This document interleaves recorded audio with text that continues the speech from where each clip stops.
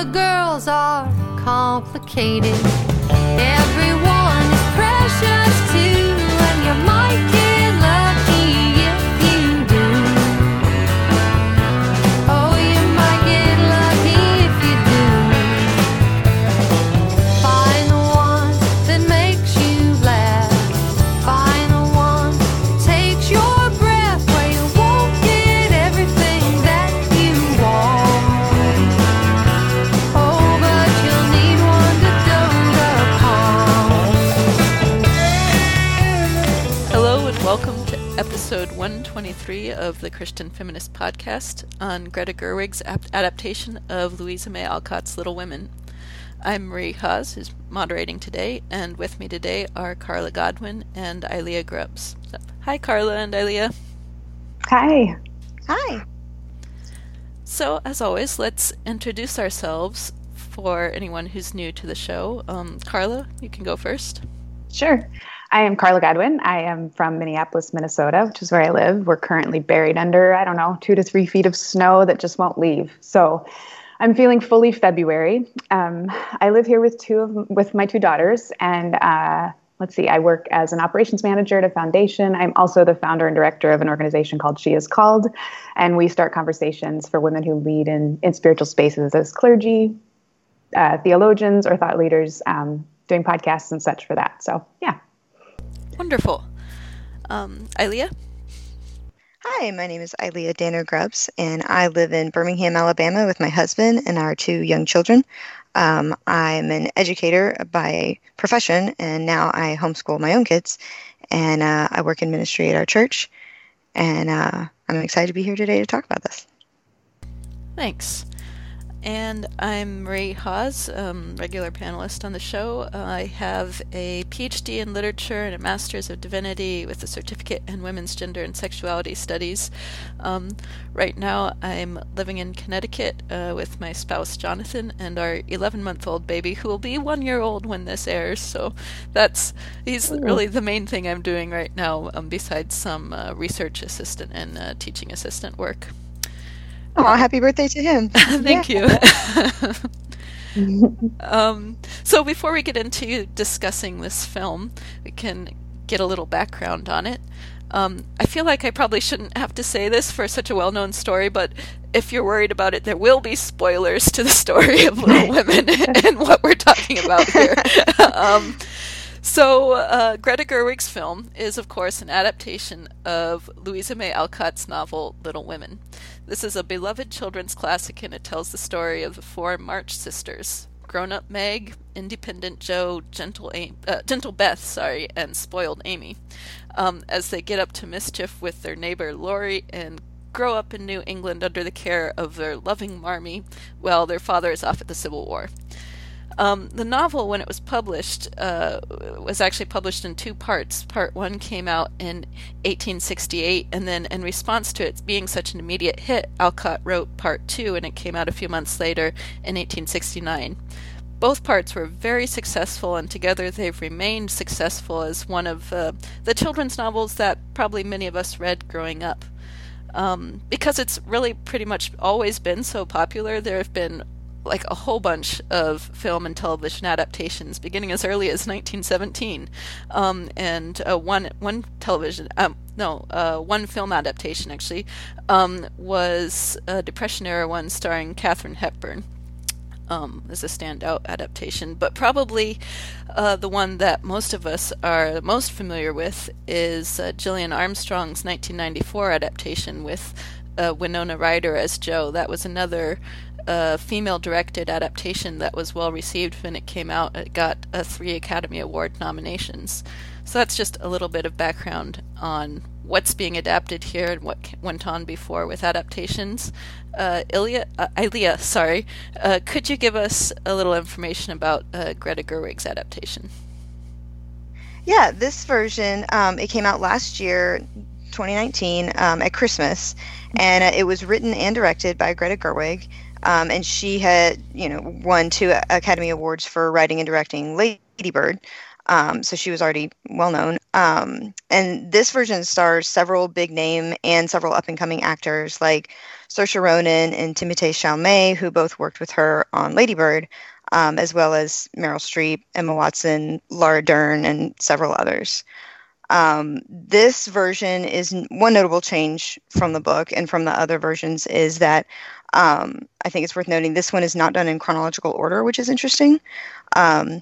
The two halves of the book, like you talked about, the two different books that were combined into one book, are kind of intermingled, which gives a sense of kind of the past influencing the present and this idea of childhood resonating into adulthood that I was really struck by. I think it's really interesting that it portrays like the characters as a mosaic of all of their experiences as opposed to just like a list of fixed personality traits. I thought that was really, really interesting. Yeah, very cool. Carla, could you tell us a little bit about how the film's been received so far? Yeah, absolutely. So far, the film has been received quite well. Reviews are mostly very positive. And if I've seen negative reviews, they've been on one or two of the actors, not on the adaptation itself. It received 6 Oscar nominations. It won Best Adapted Screenplay, but Gerwig was not nominated for Best Director this year, which has been a bit of a hubbub and a scandal, just in how difficult it is for female directors to get nominated for an Oscar. She was nominated, as you said, for Lady Bird, and had she been nominated this year, it would have been the first time in history, in all of Oscar history, that a female director would have been nominated twice as Best Director. So that's one of those fascinating tidbits that is just difficult to flesh out as we talk about this story and the story of, like, I don't know, how a woman gains credibility in creative work and how hard that can be for women still.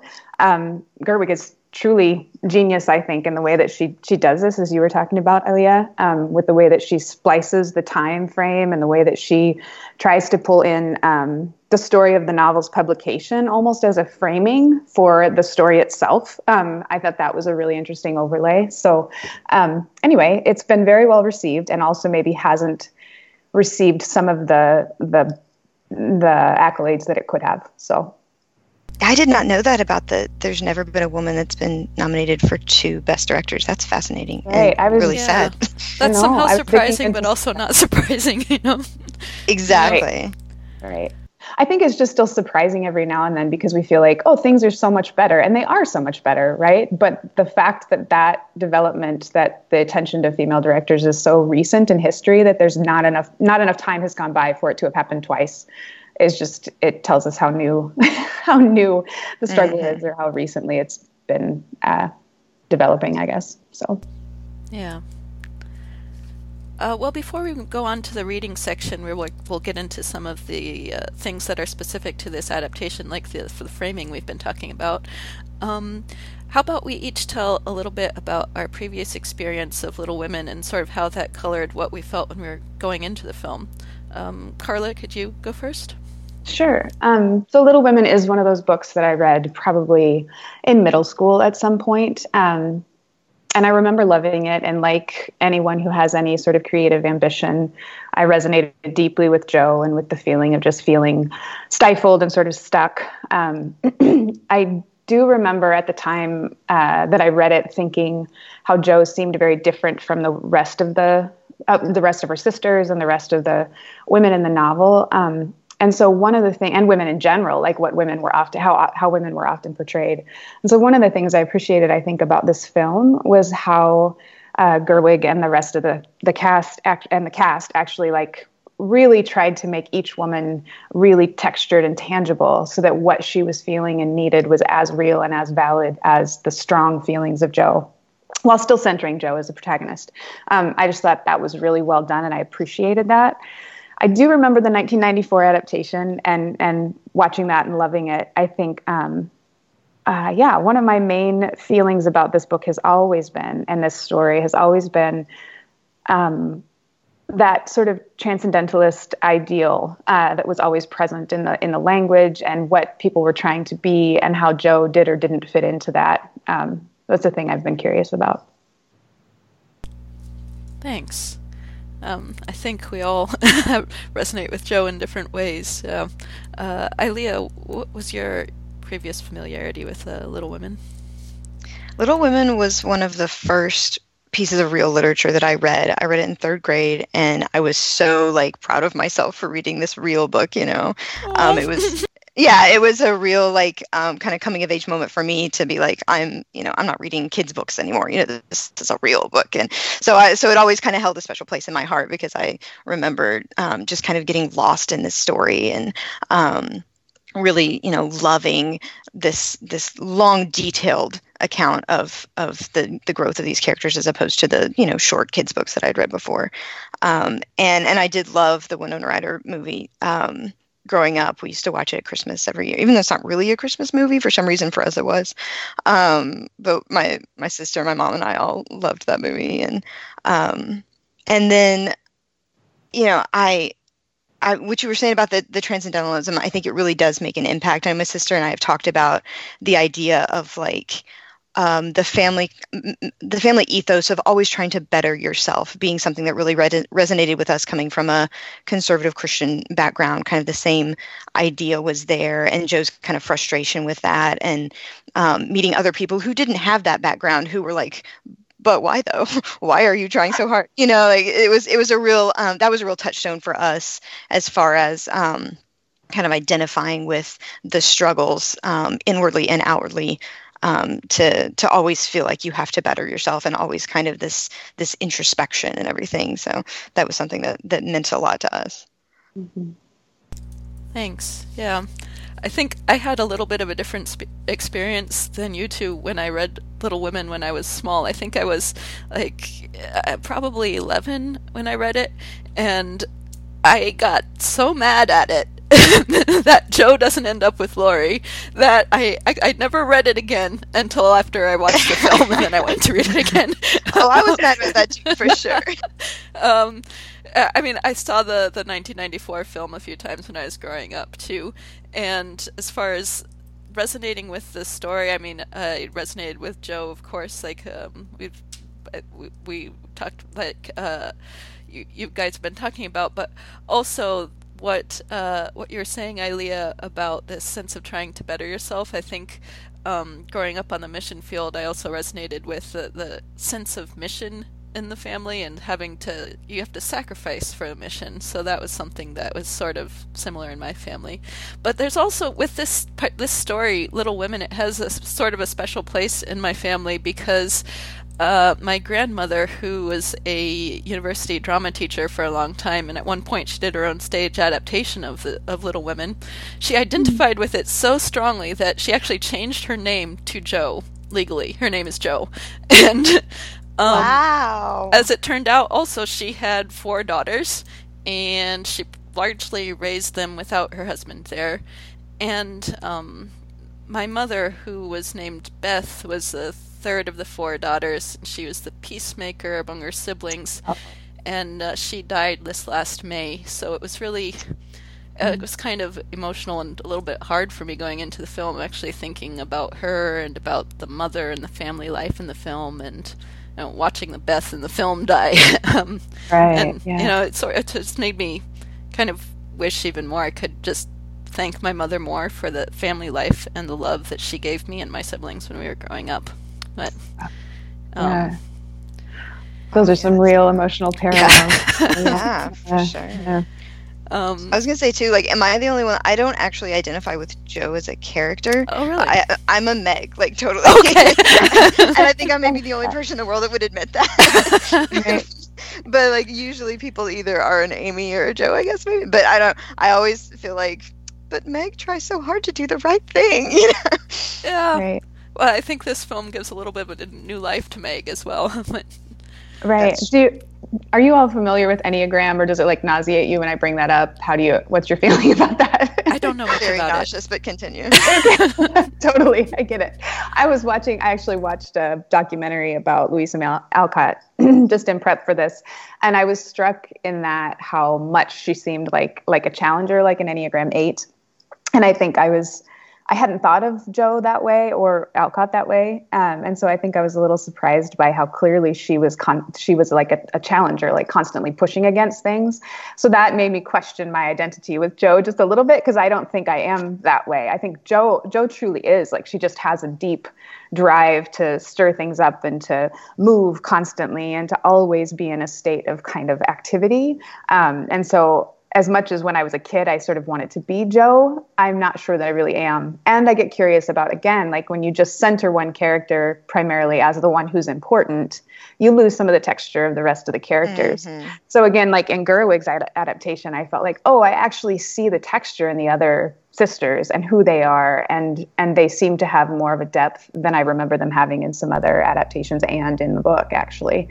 So yeah, that's something that really stands out with this adaptation, and it's such a rich and emotional film on so many levels.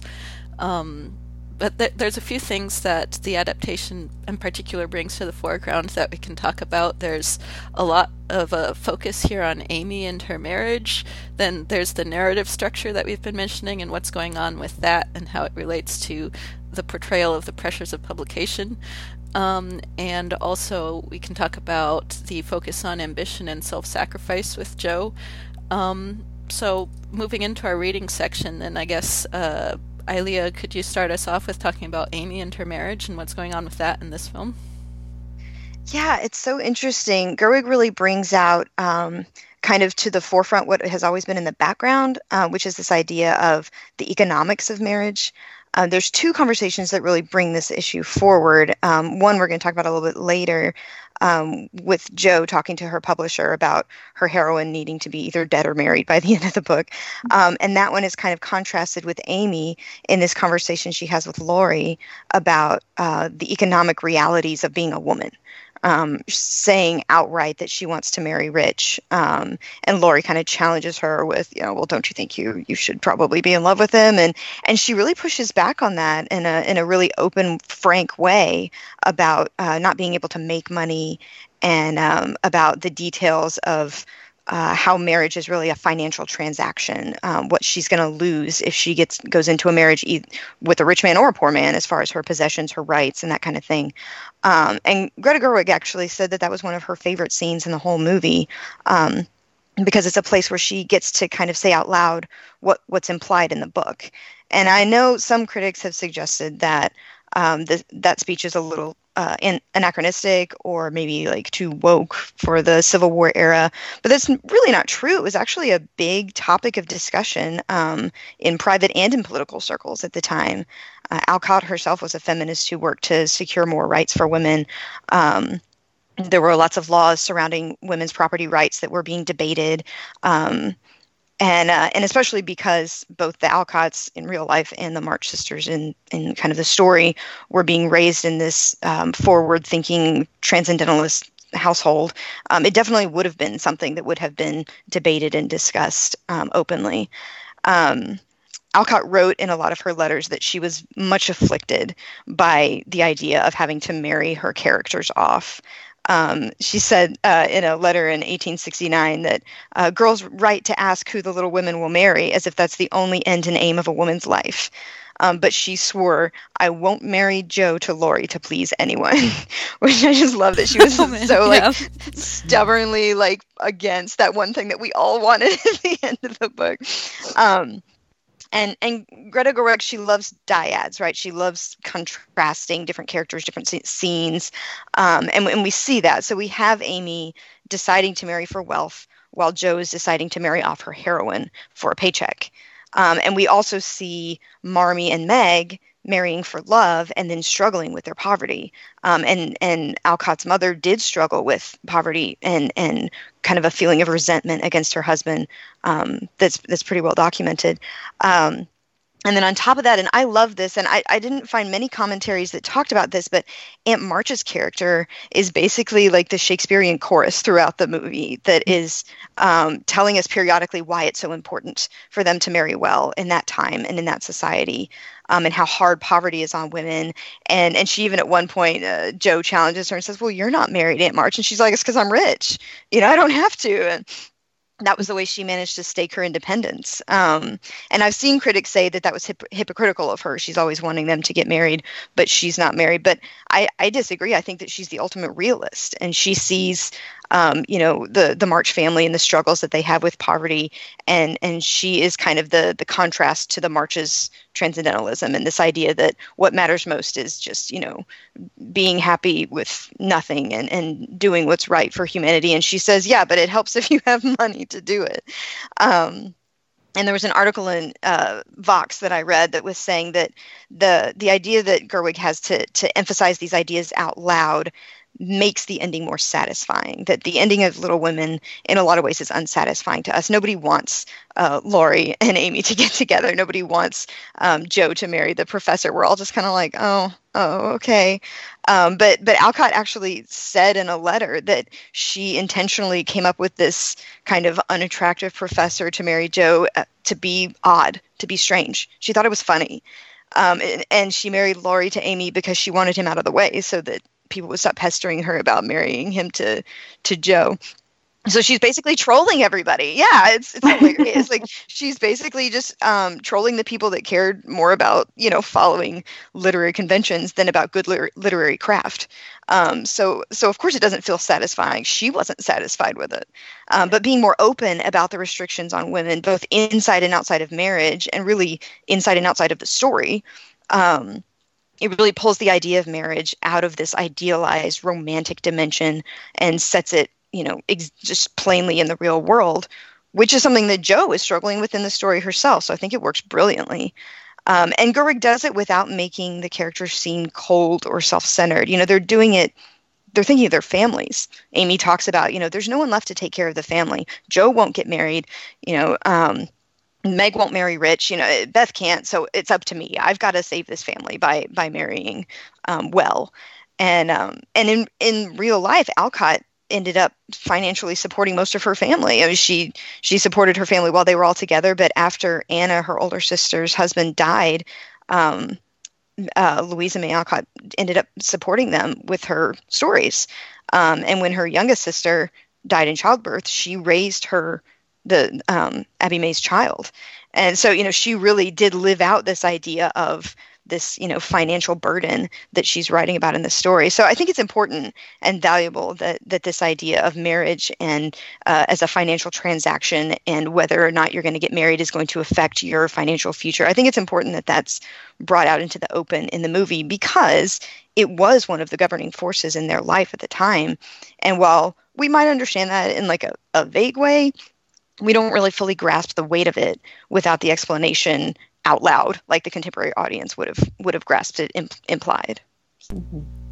Yeah, I think that speech that Aunt March makes to Amy about her needing to marry for the sake of the family, that works so well in the film because it's transposed away from. She makes sort of a similar speech in the book to Meg, but of course Meg doesn't follow this advice.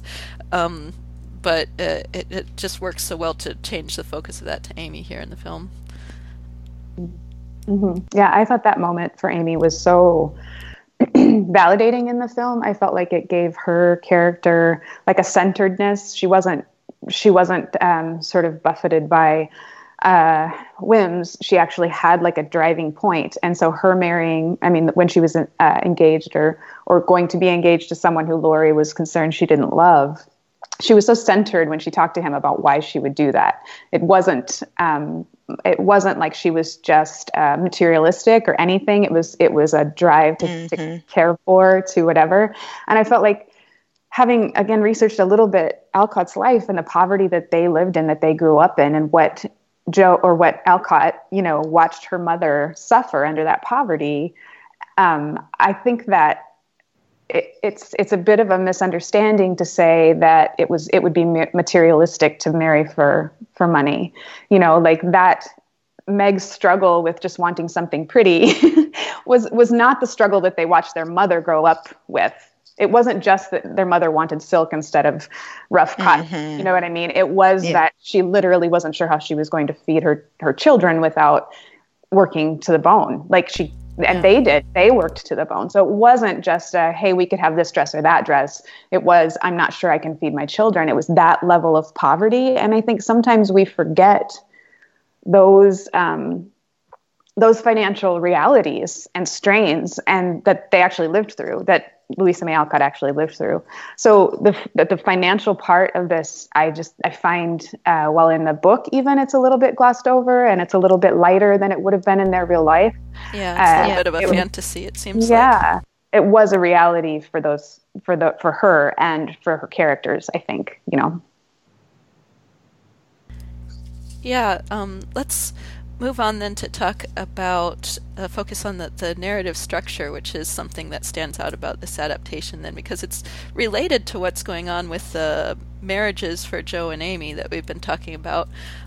So the narrative structure, I think there's, it's interesting and effective, and this cutting back and forth technique. I know some people who went to see it with me thought it would be confusing if you didn't know the story already, and that could be true. But if you do know the story, it seems like it supports this commentary that the film is focusing on about Jo and her writing, and about the pressures of publication and what's demanded for female characters in fiction. So, because in this adaptation, of course, we get a lot of intermingling of Alcott herself with Jo, which, is very warranted to do, because Little Women was, of course, semi-autobiographical, and Jo was Alcott's fictionalized portrait of herself, but it's especially emphasized in this film, even down to these little details like Jo switching from one hand to another when one of her hands is tired out while she's writing, which is something Alcott did. Cool. Yeah, I loved seeing that. We see Jo selling her sensational fiction anonymously at first, which Alcott also did. And then towards the end of the film, as we've already mentioned, we see her writing the book Little Women itself as she's working feverishly on this novel, and she puts her own name on it. And in the novel Little Women, Jo also writes a novel at one point, but it appears to be a version of Alcott's own first adult novel titled Moods, and not this metatextual insertion of Little Women itself into the story. Although at one point after Beth's death in the novel, she does write a short story for a magazine that might be referencing her short story about the March sisters giving away their Christmas breakfast that would later become the beginning of Little Women, so there might be a little bit of an element there of that, but it's obviously much more emphasized in the film that Jo is actually writing Little Women. And throughout the film, we see Jo struggling with the strictures we've already mentioned of what's expected for female writers and the female characters that they write. And these expectations are relayed to her by this figure of the one male publisher that she's working with. Most significantly, as we've already mentioned, he says that women in the story have to either die or be married by the end. This would apply not just to the heroine, but to all of the female characters. And of course, by the end of this story, this film, as well as the novel, the sisters have all reached one of these two fates. So Jo's driven by these economic pressures of needing to make a profit off of her writing to support her family, just like Amy has the pressure of wanting to marry well to support her family. And these are pressures that she's frustrated that the high-minded Professor Bear, her love interest, seems not to understand, of course. And Jo has to conform to this expectation for her female characters, not only in her sensational fiction, but also in her own Little Women novel we see in the film. So I think that cutting back and forth in time works with this kind of focus in the film in two ways. One is pretty obvious. That's at the end of the film. The technique of cutting back and forth that has been used all along seems to slide into, it seems like, these two parallel fictional tracks rather than two different times. On the one hand, we have Jo talking with her publisher about the novel's ending and overseeing the production of the book. And then on the other hand, we have Jo's romantic scene with Professor Bear, the scene Under the Umbrella, which was the title of the corresponding chapter in the book. And you get the sense that you don't really know for sure if this is the reality in the film, like a time that's just previous to Jo's discussion with the publisher that she was sort of withholding from him at first, or if it's just, it only exists in the novel that the film's Jo March has written. I think it sort of seems to lean more towards like the second option.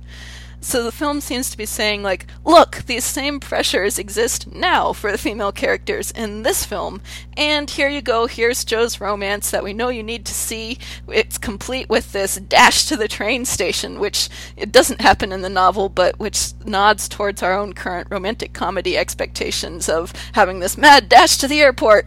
But it's, like, so self-conscious and satisfying these expectations. It seems to be asking, should we really need to meet these expectations for this story and for this film to be successful? So it's really kind of a clever way of ending it, and I think it fits in with the tension that you've just pointed out, that Ilea just said Alcott wanted actually to create in the second part with how she was handling Amy's and Joe's marriages.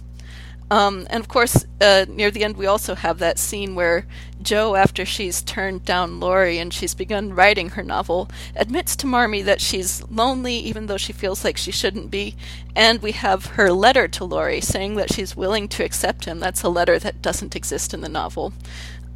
This scene, sort of combined with the ambiguity of the ending under the umbrella, seems to be taking yet another kind of twist here, saying, on the one hand, that there's this unrealistic expectation that women in fiction find fulfillment solely in romance, and then on the other hand, there can also be sometimes this equally unrealistic expectation that a woman be fulfilled alone in a garret with a pen, and that's it. And this is also a pressure in the portrayal of women and of women portraying themselves in relation to perhaps a certain, like, distorted kind of feminism sometimes. And it's not that the solution would simply be heterosexual romance and marriage and that should envelop everything, but maybe that we shouldn't demand that women replicate this harmful ideal of enlightenment, individualism, and self-sufficiency. That shouldn't be that we should be allowed to admit loneliness without being accused of being unfeminist. And also I think here's where, like, real feminism's emphasis on community and interdependence is significant too. Actually, I think the warmth of a female community among the members of the March family is part of the enduring appeal of Little Women. But also, in terms of the narrative structure of the film, I think the second way that this technique of switching back and forth in time ties in with Alcott's own publishing experience is that the two distinct time frames, as has already been mentioned, call attention to the two parts of the novel and to what has to happen in the second part as opposed to the first. So the four sisters can all get to their demanded fates of either death or marriage. The death and all the marriages happen in the second part of the novel. And in the film, I'd have to watch it to be sure, watch it again to be sure, but I think that the two temporal tracks, like, largely correspond to the two parts of the novel, except that the earlier time frame sort of overlaps with the second part of the novel in including Meg's marriage and Laurie's declaration of love for Jo sort of in the past part of the framing. But anyway, when Alcott was writing the first part of Little Women, she wrote it very easily in just 6 weeks because she was drawing on her own childhood experiences largely. But then it was this immediate success, this great demand for a second part. And like we said, people wanted to know what happened to the Little Women. We have this alluded to in the film when the publisher's children asking, what happens to the Little Women? And Alcott, of course, knew that they had to be married. That had to be what happened to them. And some of the titles that part 2 was printed under included Good Wives, Nice Wives, and Little Women Married. Oh my goodness. Yeah. So this was definitely what people wanted to read. And so Alcott's older sister Anna had already married, so that was fine. Her younger sister Elizabeth had died, so that was imported into the book. But neither Alcott nor her younger sister May looked to be getting married anytime soon, and Alcott never married. So it's due to the same pressures of publication that the film draws attention to in Jo's conversation with the publisher that Alcott had to depart from her autobiographical materials and invent these marriages for Jo and Amy, kind of against her will here. So splitting the film into these two different temporal tracks just seems to highlight to me how the novel was originally in these two parts and how the fates of the characters, not just Jo, but also Amy's like fairy tale like European romance with Laurie that allows her to marry for love, but also to have the money to support her family. Those two marriages have to do with what we expect from or for women in fiction, even though they sort of Alcott was sort of playing with how they worked out, like you talked about. What did you guys feel about the film's ending? Yeah, I agree. I thought that the duality of kind of the fictionalized ending and then like the reality that it kind of implies about what really happened to Alcott / Jo, it's kind of, they blend into the same person at one point. But I think it really does kind of draw an emphasis on the theme of, you know, the economics of marriage and the economics of women in that time, and also it like we said, like it makes it more satisfying because you see the ending that everybody knows, but then you also kind of see the like the reason for it. Right. Yeah, I felt like what you said, Maria, about it's almost a satirical ending, right? The rush to the train station and all of that.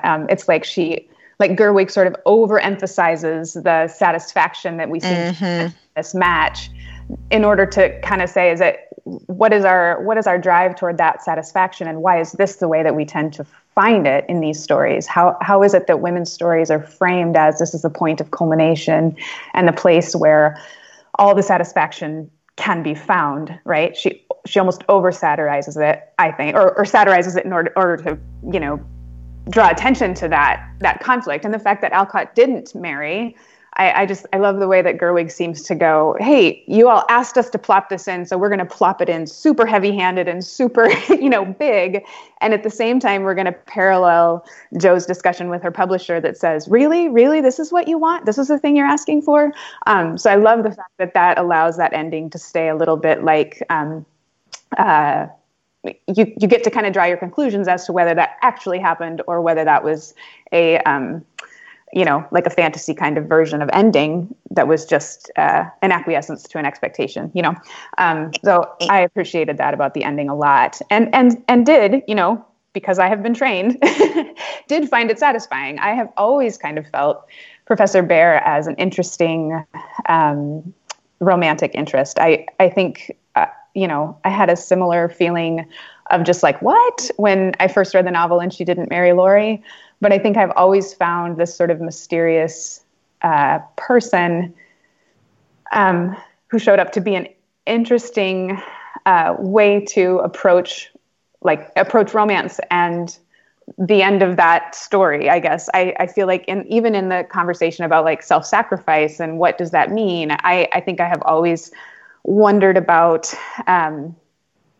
relationally, like, do we go with the thing that feels really good, or do we sort of sacrifice our ideal and marry the steady or the solid thing? You know what I'm saying? So that question that Jo seemed to ask and then draw the conclusion toward this like not ideal or romantic end, but like almost a pragmatic end, I've always been curious about. I've always found that to be a really interesting dynamic. So yeah. And after, oh, sorry. Oh, go ahead.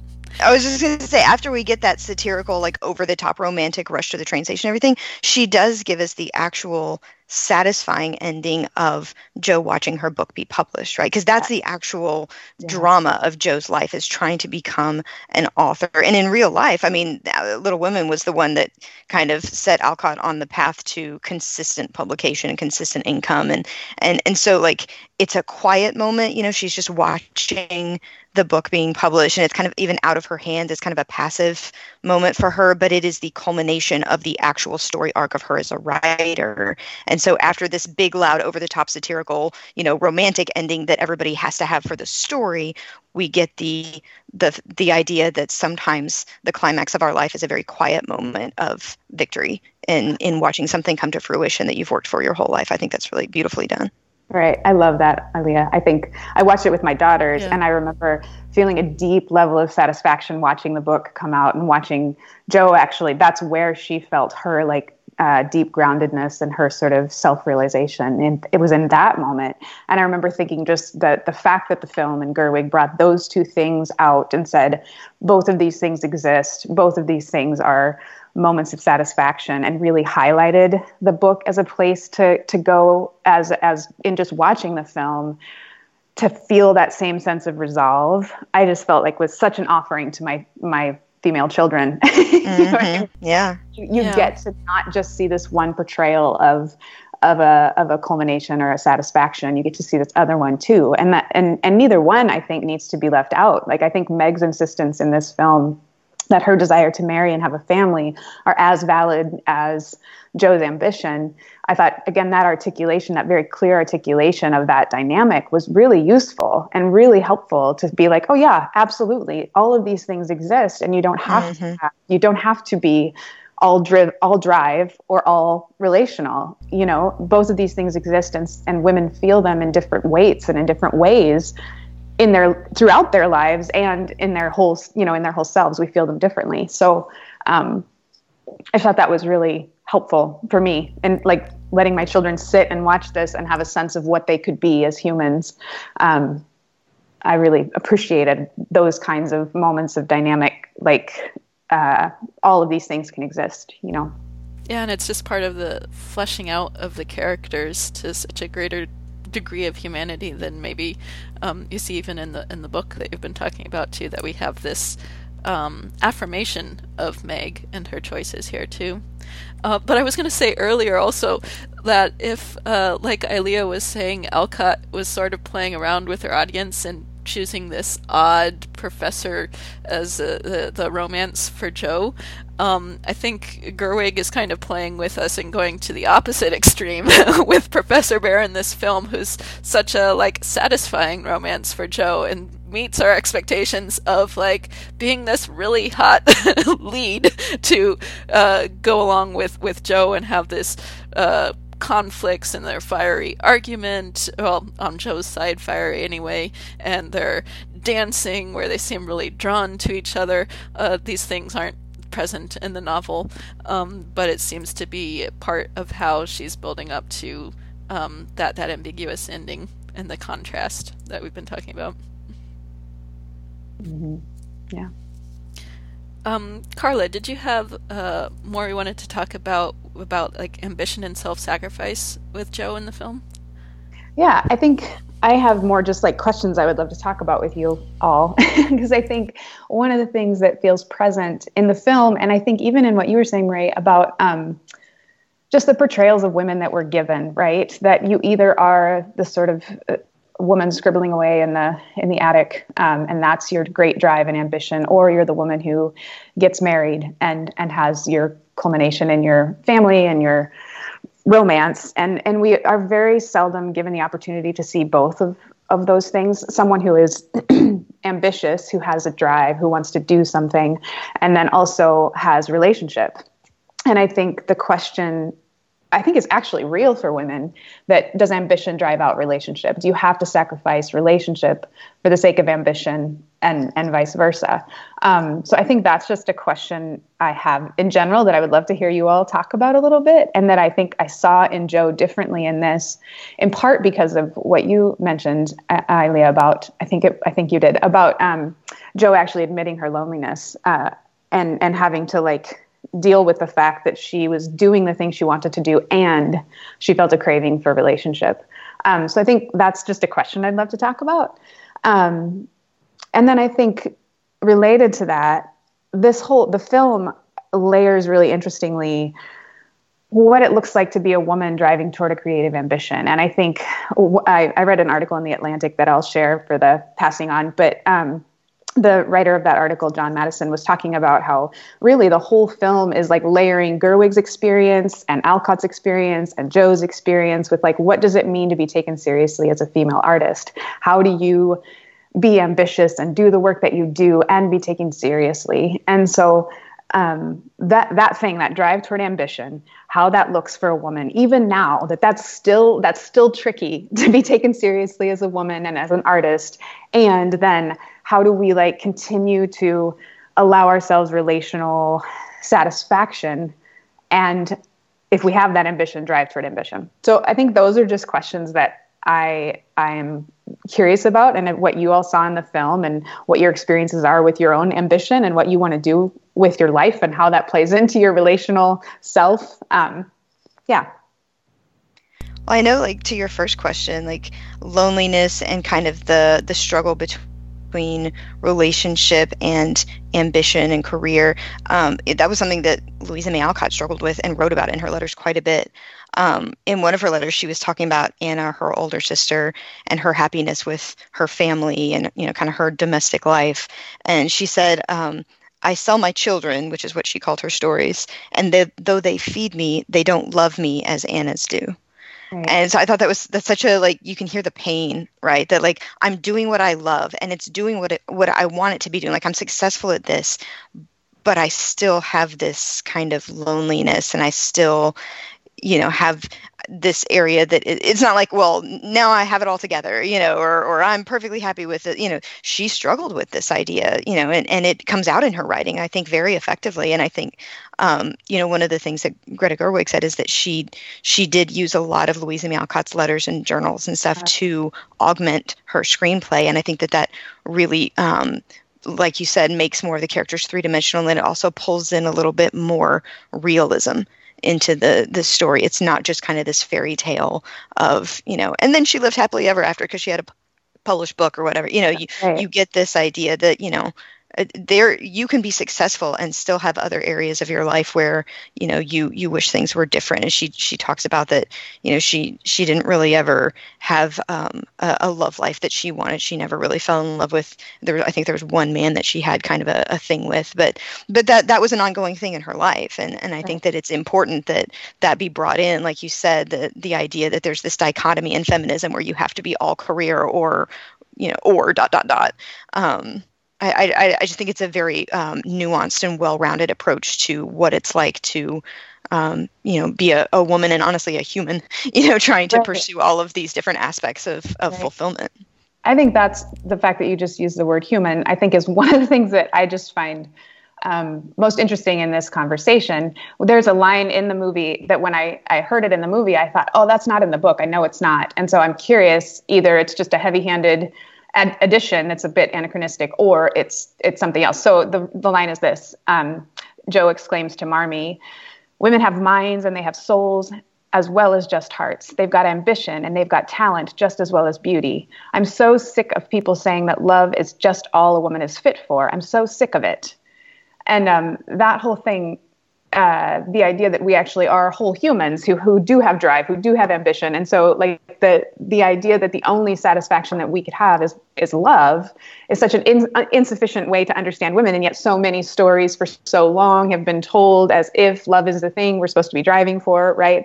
And so for her just to kind of insist on, no, actually I'm a full human. I actually have all the complexity that a man has. It's just that I haven't been allowed to show all of that, right? So I think that whole idea of the female experience of ambition versus the male experience of ambition is just simply that it's never been, in my opinion, the fact that women didn't have it or didn't have an experience of it. It's just that we have allowed full humanity or full expression of their humanity to men, typically, while for women we have expected them to limit their expression or their experience to a certain part of their lives, just the relational part of their lives, So.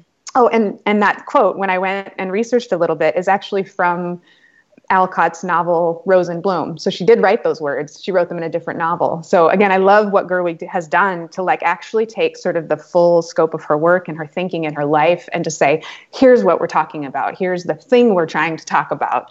And that is what female ambition looks like and how that plays into her broader relationships, her family, her self-sacrifice, what happens. And I think one of the things that's interesting about Alcott's life is that she did, like you said, use her work to support her family. She actually was the primary financial support for her family throughout much of her life. And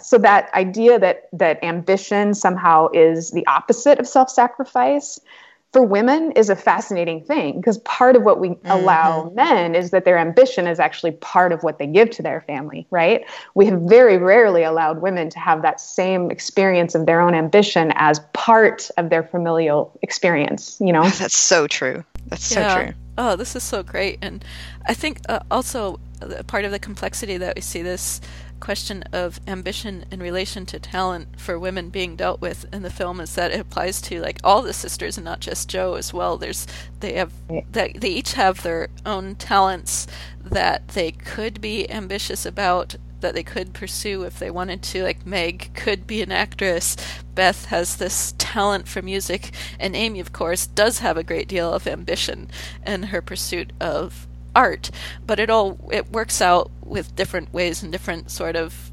compromises or different choices to not even have ambition in some cases for the three sisters. Like Jo at one point in this film adaptation urges Meg to like run off with her and be an actress, which is not not a fantasy that's built up in the novel, but Meg of course doesn't make that choice.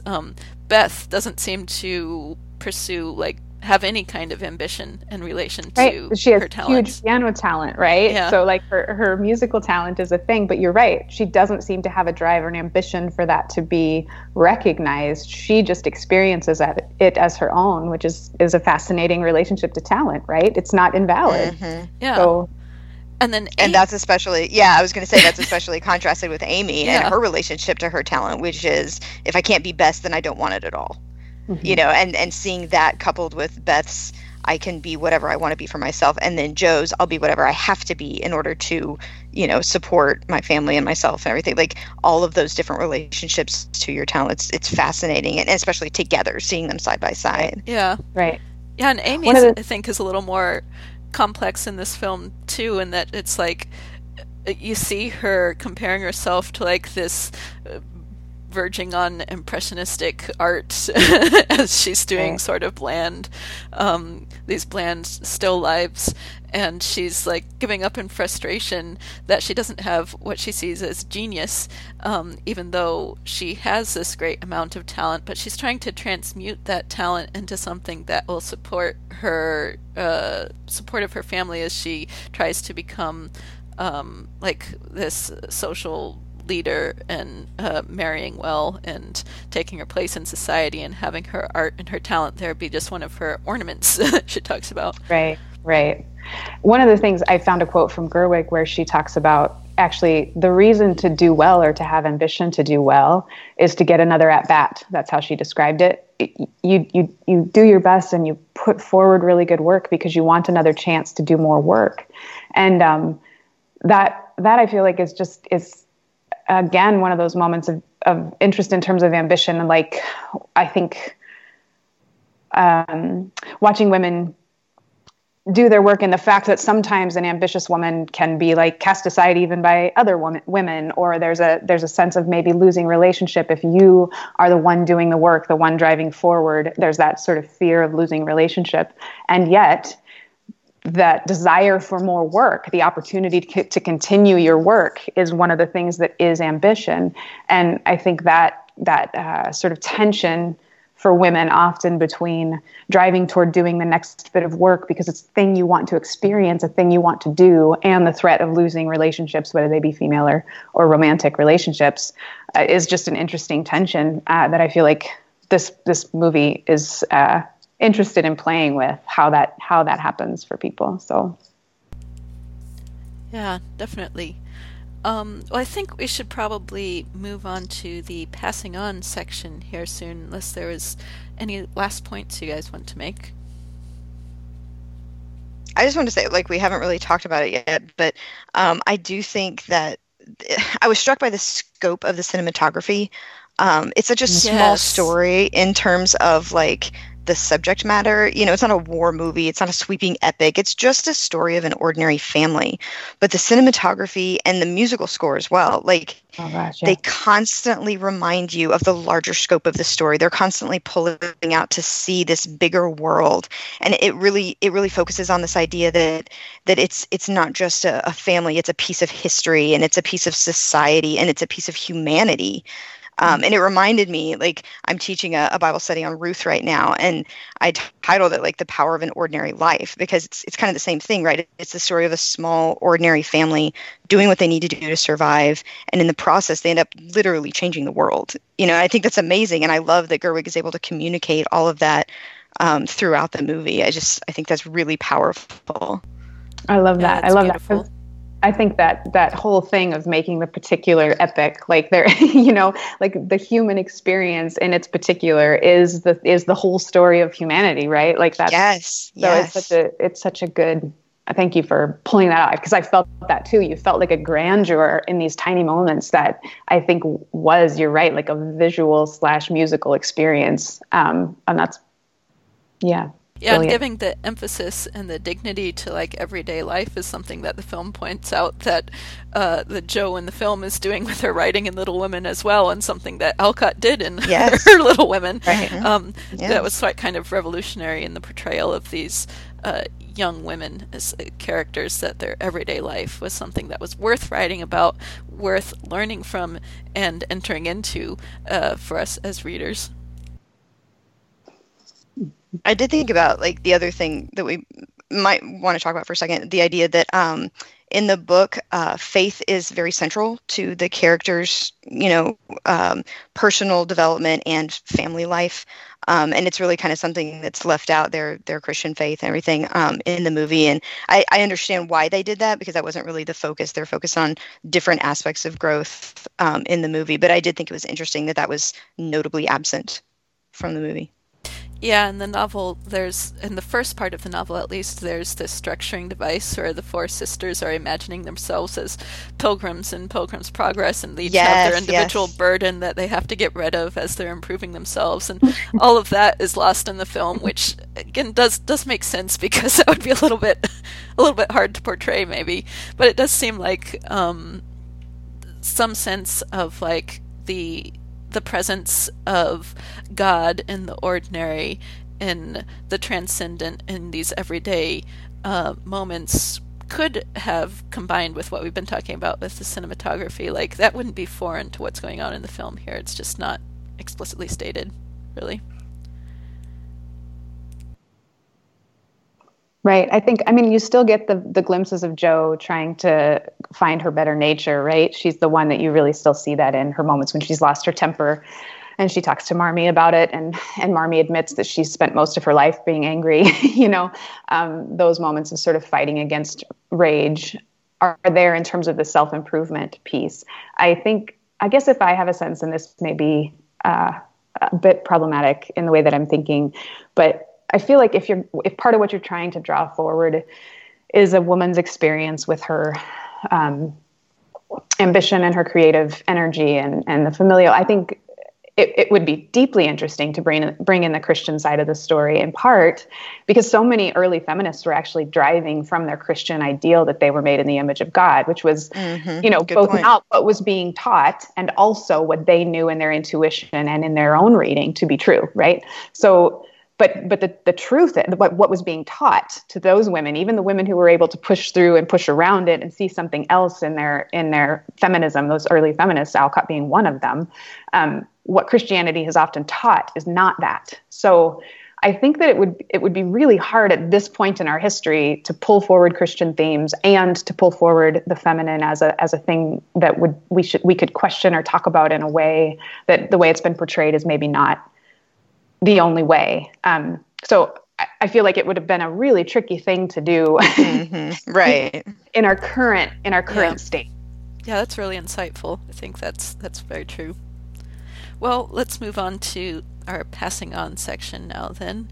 For myself, I'm going to recommend two other 19th century works that we've talked about on the show before, Ellen Montgomery's Anne of Green Gables and Charlotte Bronte's Jane Eyre, because I was just reminded of these works as I was preparing for this episode, because when we talked about them before on the show, we talked about how they consciously departed from the flat and idealized portrayals of children in the happy death narratives and the other Sunday school literature of the time, and this is something that Alcott also does in in her novel, and you see a reference in the novel to the happy death narratives at one point in Little Women, where it's saying how Beth's simple death scene contrasts with like the high-blown speeches of the children who die in the stories. So there are other works that were very important in the sort of giving real detail and life to very young women in the stories, as Alcott also did, and as her characters are sort of so richly developed in this film adaptation. Carla, what's your recommendation? Yeah, I have two. I have to pass on two. One is the Atlantic article that I referred to by John Madison, and it's called "One Way the New Little Women Film is Radical." And it's the article that layers sort of the ambition of Gerwig, Alcott, and Joe, and kind of talks about what that creative impulse can be in a woman and how each of them, those three, experience it, and how Gerwig sort of layers all of that in the movie, where it's kind of becomes autobiographical for her, for Alcott, and then there's Joe, the character. So it was just an interesting article, the way that he layered that and pulled out ambition and creativity as a female experience, which I kind of, a man writing that is a fascinating thing to me, but it's a good article. And then the second one is an LA Times article that is discussing Gerwig's not being nominated as Best Director, and actually is pulling out research that has been done about the way that creativity is viewed for men and for women, where if you make a study, a thing gender blind, you put something out there, a piece of work, people will judge it one way, and then you let it be gendered, a male author or a female author, and the same article will be, or the same piece of work will be critiqued more if it's a woman who made it, and more accepted and more lauded if it's a male who wrote it. So just that study as to why is it so hard for a female director to be nominated. It's not just that we're new in this struggle. It's actually that our brains have been conditioned to not see female creativity as big an accomplishment as we allow it to be for men. That's actually a neurological setting that we have at this point. So Interesting. Yeah. What about you, Alia? Yeah, that's really interesting. I loved that Atlantic article too. I read it. It was really interesting. Yeah, it was really good. I'm going to recommend a book by Daniel Poole called What Jane Austen Ate and Charles Dickens Knew.